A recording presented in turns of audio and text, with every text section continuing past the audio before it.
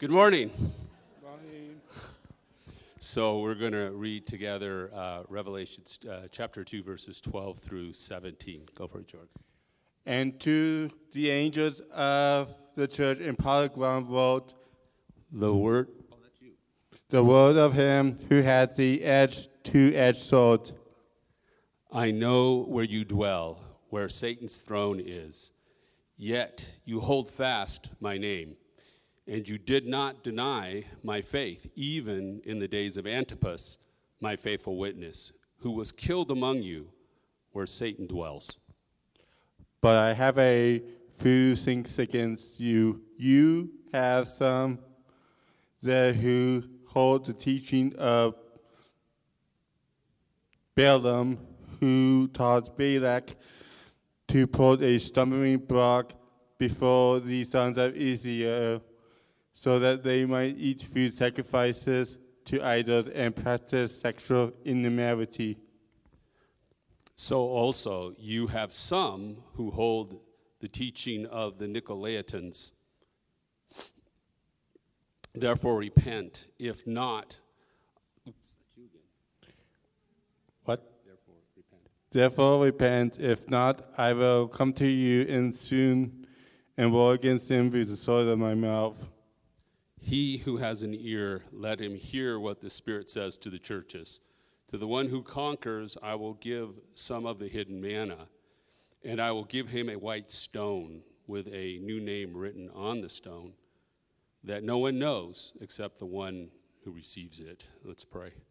Father, I pray that you would give us a hunger for that hidden manna more than a hunger for any other food. I pray that you would give your words to the speaker today and that we would listen. In Christ's name, amen. Thank you, gentlemen. So in this life, we get a handful of truly mega decisions, the big ones. Who you end up marrying, if you marry, where you move, how you're going to make a living, etc. But the open secret of all of that is that those decisions are shaped by millions of mini moments in life. And that it's those mini moments that make up and transform and shape the trajectory of a life.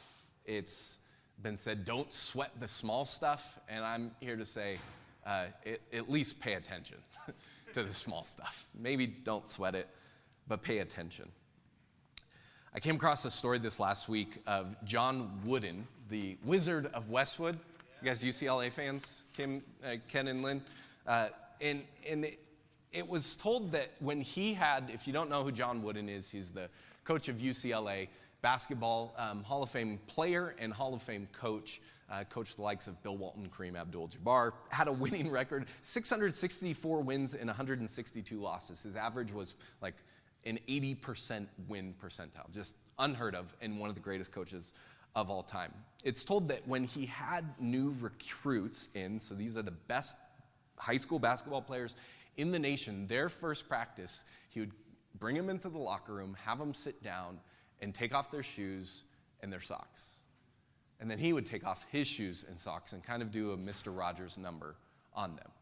And he would take 30 minutes with each of these students who have played basketball before, again, the best in the nation, and explain to them how to properly put on socks and shoes to prevent blisters, how the toes should go, very meticulous about that. And it's said that he said this. Why? Why spend 30 minutes doing this? He says, if there's wrinkles in our socks or shoes, and in our socks or our shoes aren't tied properly, we may develop blisters. With blisters, some players might have to miss practice. When we miss our preparation time together, we may not be ready to play our best on game day. And if we don't play at our best level, we may not win. All because we did not pay proper attention to how we put our socks and shoes on. If you want to win championships, you must take care of the smallest of details. And the challenge for those players and the challenge for the church in Pergamum and the challenge for us today is this. Are we willing to experience potential pain and loss and even patience in the presence for growth and health in the future? This is what was going on in the church of Pergamum. And I don't know how you'd say their names, the Pergamumians. You know, it's like, oh, Laodiceans, Ephesians. Pergamumians is what I'm going with. It's a wild passage in a wild book, and I don't know, for when I'm studying and preparing, and I know family worship is coming, and I read this passage, I go, okay, how are we going to tackle this one while honoring parents and students and not, giving all sorts of unhealthy dialogues and giving you parents questions that you don't want to answer later. It's a wild passage in a wild book. If you didn't notice, as Larry and Jorgen read, there's swords in Satan, there's Balaam in the Nicolaitans, there's hidden manna and white stones. What do you do with all of this? Well, for you kids, we're doing a 7-week journey through these 7 churches in Revelations chapter 2. Revelation, I said Revelations, I caught myself. It's Revelation chapter 2 and 3, not the Revelations. Revelation chapter 2 and 3. And it's people in the ancient world that were just like you and me, who would wake, who would work, who would worry, who would go through all sorts of just the challenges that life had to offer. And every week we get a glimpse into a few things. Number one, who Jesus is and something about his character. So this week you see Jesus is the one that carries a 2-edged sword and is willing to do war against his people. You get a glimpse of how it's going. There's an evaluation with God's people in the churches. Jesus is in their midst, evaluating, seeing, hearing, and then speaking into their situation. And then you get a promise attached with every single church to the one who conquers. And here it's about given manna, this hidden manna, and a white stone. That's what we're looking at every single week. We're seeing Jesus, an evaluation, and a promise. And here he's being introduced as one having a sharp 2-edged sword. Not just any sharp 2-edged sword, but the visuals they're great. It's a sharp 2-edged sword from his mouth. Just imagine that. And what is this about? Well, it's giving us a full picture of who Jesus really is. And we all tend to gravitate towards some form of Jesus. And what we say often is we need all of Jesus for all of life. Many of us like the image of Jesus, kind of Thomas Kincaided, holding a little lamb in a gentle pasture. And that absolutely is our good shepherd, who is that kind of Savior. But also, he has some hard things to say for his people. Isaiah 11 talked about the Savior carrying a sword, and this is also in line, if you're familiar with the Bible, one of the most famous passages that talks about swords is Hebrews chapter 4, where it compares God's word to a sharp 2-edged sword. It should be up on the screen for you. Hebrews chapter number 4, verse 12 and 13, where the writer says, "For the word of God is living and active, sharper than any 2-edged sword. It pierces to the division of soul and spirit, of joints and marrow, and is discerning the thoughts and intentions of the heart. And no creature is hidden from its sight, but all are naked and exposed to the eyes of him to whom we must give an account." And if you go to John chapter 1, you see that in the beginning was the Word was with God, and the Word was God. So there's this theme throughout Scripture where the Savior, who is Jesus, is and has a sharp 2-edged sword. And what does he do, or what is this about? It's the fact that he tells the truth. And the truth cuts, and those cuts can hurt. Flannery O'Connor said, "The truth does not change according to our ability to stomach it." Jesus tells the truth. And why does Jesus introduce himself in this way? Well, because God's people in Pergamum were not fully aligning with his truth. As he gives his evaluation with who they are and where they're at, he says, "I know where you dwell," which again is this beautiful and terrifying news. It's beautiful that Jesus knows where you're at and what you're going through. And it's terrifying because Jesus knows where you're at and what you're going through. It's this paradox, to quote one of my favorite pastors from last week. He'll remain nameless, don't want it to get to his head. But there's something interesting that one commentary highlighted for me in the Greek, that the Bible uses a few different Greek words. The New Testament was written primarily in Greek, and there's a couple different words for where you dwell. One of which is paroikin, which is what we're teaching on next week. It is a temporary residence. The theme that God's people are sojourners, strangers, and pilgrims within the world. Heaven is not my home, I'm just a passing through, I think the old hymn goes. There's that idea. That's not the word that Jesus uses for God's people dwelling in Pergamum. He uses another one similar, katoikin. Chris Fisher can correct me on the pronunciation of that it is a residence in a permanent and settled place. That's the term he uses. He says, I know where you're at, and basically, you aren't going anywhere. As I read that, I was like, that sounds like me with Prescott. Tried to leave, wanted to leave, never got out of the place. And that's okay. God has me here. This is where they are to go on living. Now, why would that maybe be surprising or shocking with Jesus using that word? Because Pergamum was a tough place. If you notice from the reading, it's where Satan's throne is. And for those of you that are looking for a house, you're talking to your realtor. We have some good ones here in the church if you need one. You're trying to stay away from Satan's throne, right?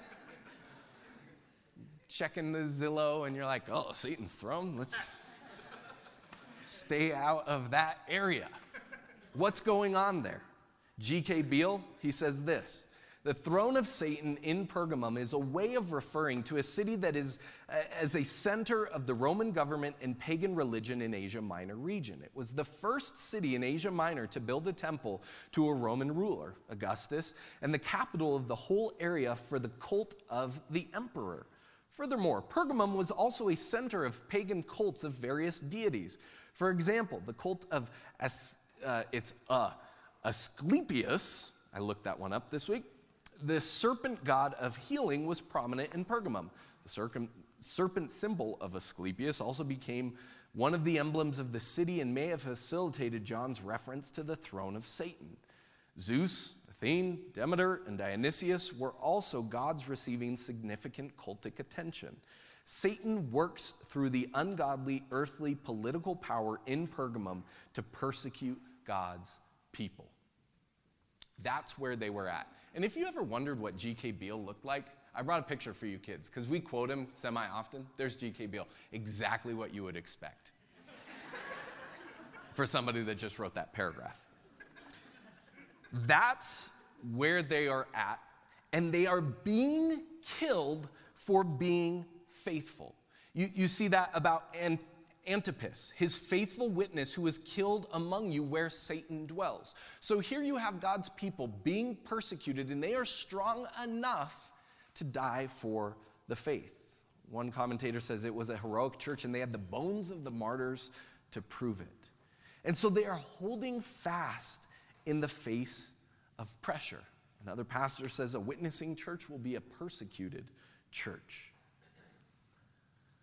But it seems as though compromise had and was taking place in seemingly smaller areas. This I have against you, Jesus says in verse 14. There are some who hold to the teaching of Balaam, who taught Balak to put a stumbling block before the sons of Israel so they might eat food sacrificed to idols and practice sexual immorality. So also you have some who hold the teachings of the Nicolaitans.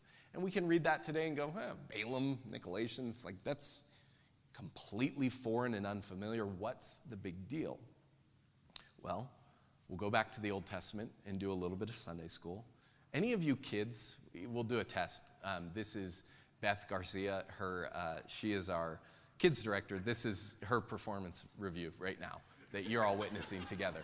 Any of you kids know who Balaam is and what the fame of Balaam is? So we got some work to do.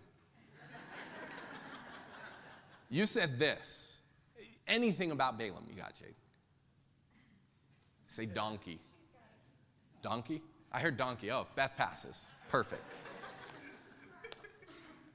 It's the story of a prophet-like figure who was hired by Balak, a Moabite, to curse God's people. So it comes in Numbers chapters 22 through 24. The people of God are ransomed and redeemed out of Egypt. They're wandering through the wilderness, and the Moabites are kind of shaking in their boots. They're worried because they see God's hand upon his people, and so they hire what do we do? Let's hire this guy Balaam to speak a curse. And Balaam's like, I can only speak the truth of what God tells, and he's riding his donkey. And this is the stuff of the Bible that, for you kids, read the Bible. It's so great. And I get a lot of it, you're like, what is this even talking about? But then you get to some of these gems, and I'll read it for you. Numbers chapter 22, 28 through 25. It says, then the Lord opened the mouth of the donkey. And she said to Balaam, and it's like, this is better than Shrek. What have I done to you that you've struck me these 3 times? And then Balaam isn't going, wait, my donkey's talking to me. He just answers back. And Balaam said to the donkey, because you have made a fool of me. I wish I had a sword in my hand, for then I would kill you. And the donkey said to Balaam, am I not your donkey on which you have ridden all your life long to this day? Is it my habit to treat you this way? And he said, no. Then the Lord opened the eyes of Balaam, and he saw there was an angel of the Lord standing in the way with his drawn sword in his hand. And he bowed down and fell on his face. And the angel of the Lord said to him, why have you struck your donkey these 3 times? Behold, I have come out to oppose you because your way is perverse before me, this going to curse the people of Israel. The donkey saw me and turned aside before me these 3 times. If she had not turned aside from me, surely just now I would have killed you and let her live. Then Balaam said to the angel of the Lord, I have sinned, for I did not know that you stood in the road against me. Now therefore, if it is evil in your sight, I will turn back. The angel of the Lord said to Balaam, go with the men, but speak only the word that I tell you. So Balaam went and went on with the princes of Balak. And as the story goes, he gives 3 oracles that are supposed to be curses upon the people of God, but they end up just being blessings. He can only speak what God tells him to speak, and it's blessing, blessing, blessing. But you get this little hint afterward in Numbers chapter 31 that Balaam convinced Balak, look, this cursing thing isn't going to work, but we can get them if we send in food and ladies. And the mega decisions and directions of the children of Israel ultimately were shaped by these mini type moments. Eugene Peterson, in his book on the 7 churches, he says this about the teaching of Balaam. He says, the people of Israel, after 40 years of austerity in the desert, were seduced by the smell of roasted rams and the smiles of perfumed girls. They had been true to God in matters of life and death, but failed to be true in matters of eating and drinking. Opposition didn't work, cursing didn't work, but clever lies did. And if you were wondering what Eugene Peterson looks like, hey, just what you'd expect. So I got hope for this right here, that this is going to produce some better quotes in the future. In wisdom, maybe. Doubtful for those of you that know me. Opposition didn't work, cursing didn't work, but clever lies did. How does this work? How is it that we, God's people, can be strong in the big things but allow erosion by the minutia of life? And my thought is that the enemy knows how we work.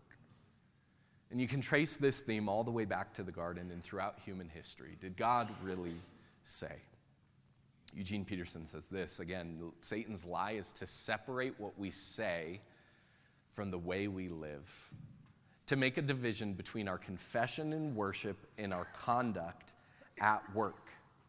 Truth is lived truth. Truth is not simply what we say, but what we live. And then this, sometimes it is easier to die for the truth in a crisis than to live the truth through a dull week at work. You know that, and you feel that. I don't really have any doubts that any of us would die for our faith in this room, should or if it ever came to that. I don't know. Ken, you're saying you have your doubts? I don't, of you personally, Ken. I know you enough to know, yeah, you may have your doubts in your heart. You'd be fine. But the doubt I have of myself, and from conversations that I've had with many of you, is that many of us struggle to just live the truth out day to day. There's no knife pointed at us, gun to the head. But do you struggle with compromise? Do you struggle with living out the truth in your day-to-day dealings? Your attitude, your heart, your just default disposition towards God, people, and the world? Why do we resist living in the truth? Why do we compromise? And I think that there's a couple things going on. Again, first, going back to the beginning, it's that we don't like pain, and we also struggle with being distinct in the midst of the world. And those are two things that we tend to avoid at all costs. Distinction being it's odd to go against the grain of the world. But when we go against basically you have to choose the splinters you're going to get. And many of us choose to go against the grain of God in our day-to-day dealings and get all of the effects and the splinters of there rather than going against the grain of the world. Again, Flannery O'Connor, she's got the hot hand this week. You shall know the truth, and the truth shall make you odd. Is her take on Jesus. You shall know the truth, and the truth will set you free. The Pergamumians, they were willing to die for Jesus, but they struggled to live in the truth. And is that not the human condition? If you ever look in the mirror, you know that's true of yourself. Because the truth often hurts as or before it helps. It is painful to say no to sin and yes to grace in the short term. That there is a perpetual process for followers of Jesus of death and resurrection. But through pain, there is growth in health. But again, we humans often want to avoid the blade and instead stick to a Band-Aid. And we can ask our resident family physician, palliative care. I don't see Kim. I was going to call on the dermatologist as well. Those people that carry the blade week after week and are cutting people. Why? For their good. But how often we resist the blade and settle for the Band-Aid and allow the disease and the rot to further spread. There is a better way. If the things in our lives are enemies of the ultimate and fullest joy and freedom and peace and love, it's time to war against them. Not coddle, not excuse, not delay, but allow the sharp two-edged sword of Jesus and his word to cut out everything that would cost us ultimately. So do you want to grow? And I would say most of us, yes. Do you want to change? Again, if we're honest, yes. Maybe the better question is, do you want to be faithful to Jesus? Do you want to be faithful to your neighbor? Do you want to be faithful to the world? Do you want to, in the words of Revelation, conquer? If so, it will take pain in the process. Just ask our resident bodybuilder, Cody Clark. No pains, no gains. And if you wonder what he looks like, he's the guy clicking the mouse. Didn't get I could have got your Instagram pictures of leg day up on the screen, bro. Maybe next time. Maybe next time. In a book, Leadership Pain, Samuel Chan says this: growth equals change, change equals loss, and loss equals pain, so inevitably growth equals pain. Pain is a part of progress. Anything that grows experiences some pain. If I avoid all pain, I'm avoiding growth. Kids, this is what your parents are attempting in life when it comes to rules, regulations, and discipline. They're attempting to help you and themselves align with the truth. Follow the truth. And one of the greatest and most difficult challenges in life and that the church faces and is rampant today is, will we follow the truth? Will we allow the truth to shape us and mold us and send us? Not treating truth as an all-you-can-eat buffet, and not in the sense that you get as much of it as you want, but that you pick and you choose, and you take a little and you don't like it, and so you just kind of discard it and send the plate back. That's how we see and evaluate and deal with truth today. We'll follow the so-called lower T truth if it fits with our feelings, emotions, desires in the moment, rather than allowing the truth to shape our emotions, feelings, and desires.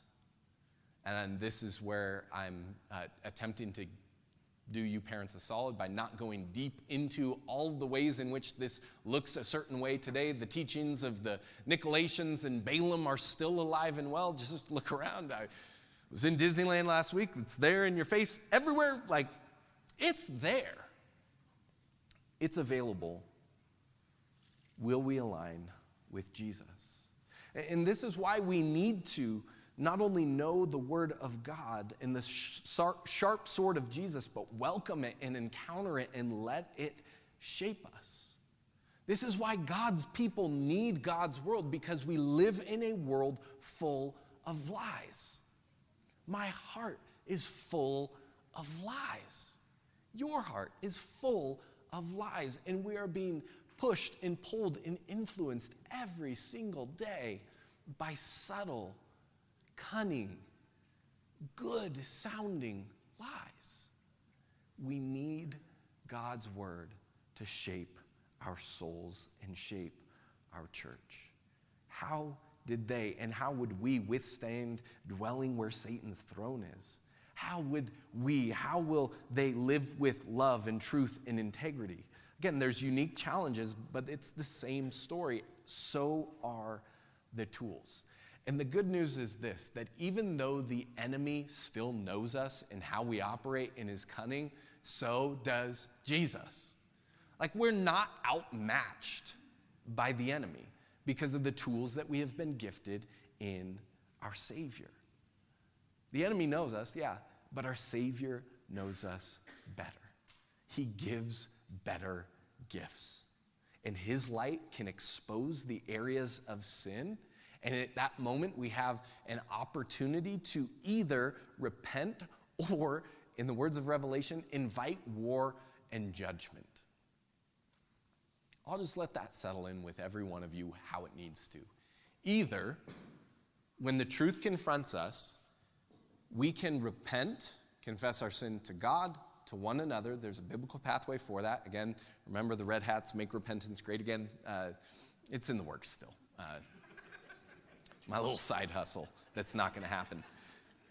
We can either repent and allow the blade of the Word of God through confession and repentance to lead us towards truth and holiness, or we can have Jesus war against us. And Anthony can attest, I can attest, we all can attest, it never ends well. Unconfessed sin, unrepented of sin, never ends well. And there's no timetable for it. Sometimes it's immediate. If you're one of the fortunate ones that has immediate implications for your sins, like I felt like as a kid I was the one that got caught like right away in certain instances, and I'm in the principal's office just crying, but like, there was such a grace in that. The longer it goes, the harder it becomes.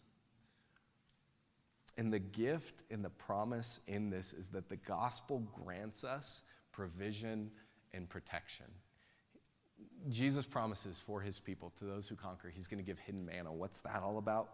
Well, it's a sign of the daily bread that God gave and sustained his people with through the wilderness. And God is still sustaining his people. Jesus taught us to pray, give us this day our daily bread. Jesus will sustain us and provide for his people as we live into his truth, no matter what the cost becomes of living into the truth. No matter the pain, no matter the distinction, Jesus has promised to provide for his people. And then the second thing, this white stone, is protection. Well, what does it mean? A couple commentators all over the map a little bit, but the two main historical things that commentators point to is that winners at competition in the time were often given a white stone that would signify their winning, that would give them entrance into the victor's banquet. That's one aspect of a white stone. There was another aspect of a white stone at the time, that jurors at trials would give that to those who were acquitted and found not guilty. Either way, both have implications in the gospel.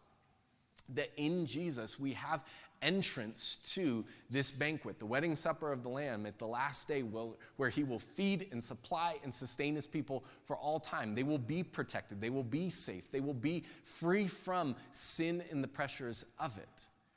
And in the gospel, we have this verdict, not guilty, because of who Jesus is and because of what Jesus has done.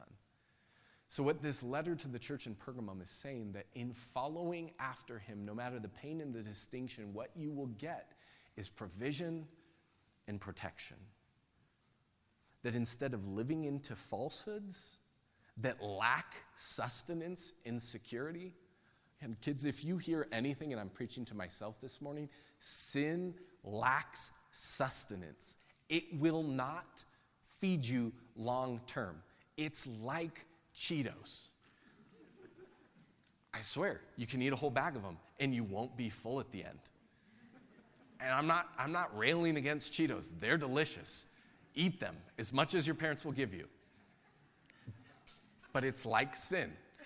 And that, again, after you eat a bag of Cheetos, you also don't feel great and maybe look a little orange. But sin lacks sustenance, and it also lacks security. Because when you live into a life of sin outside of the truth, you're on your own.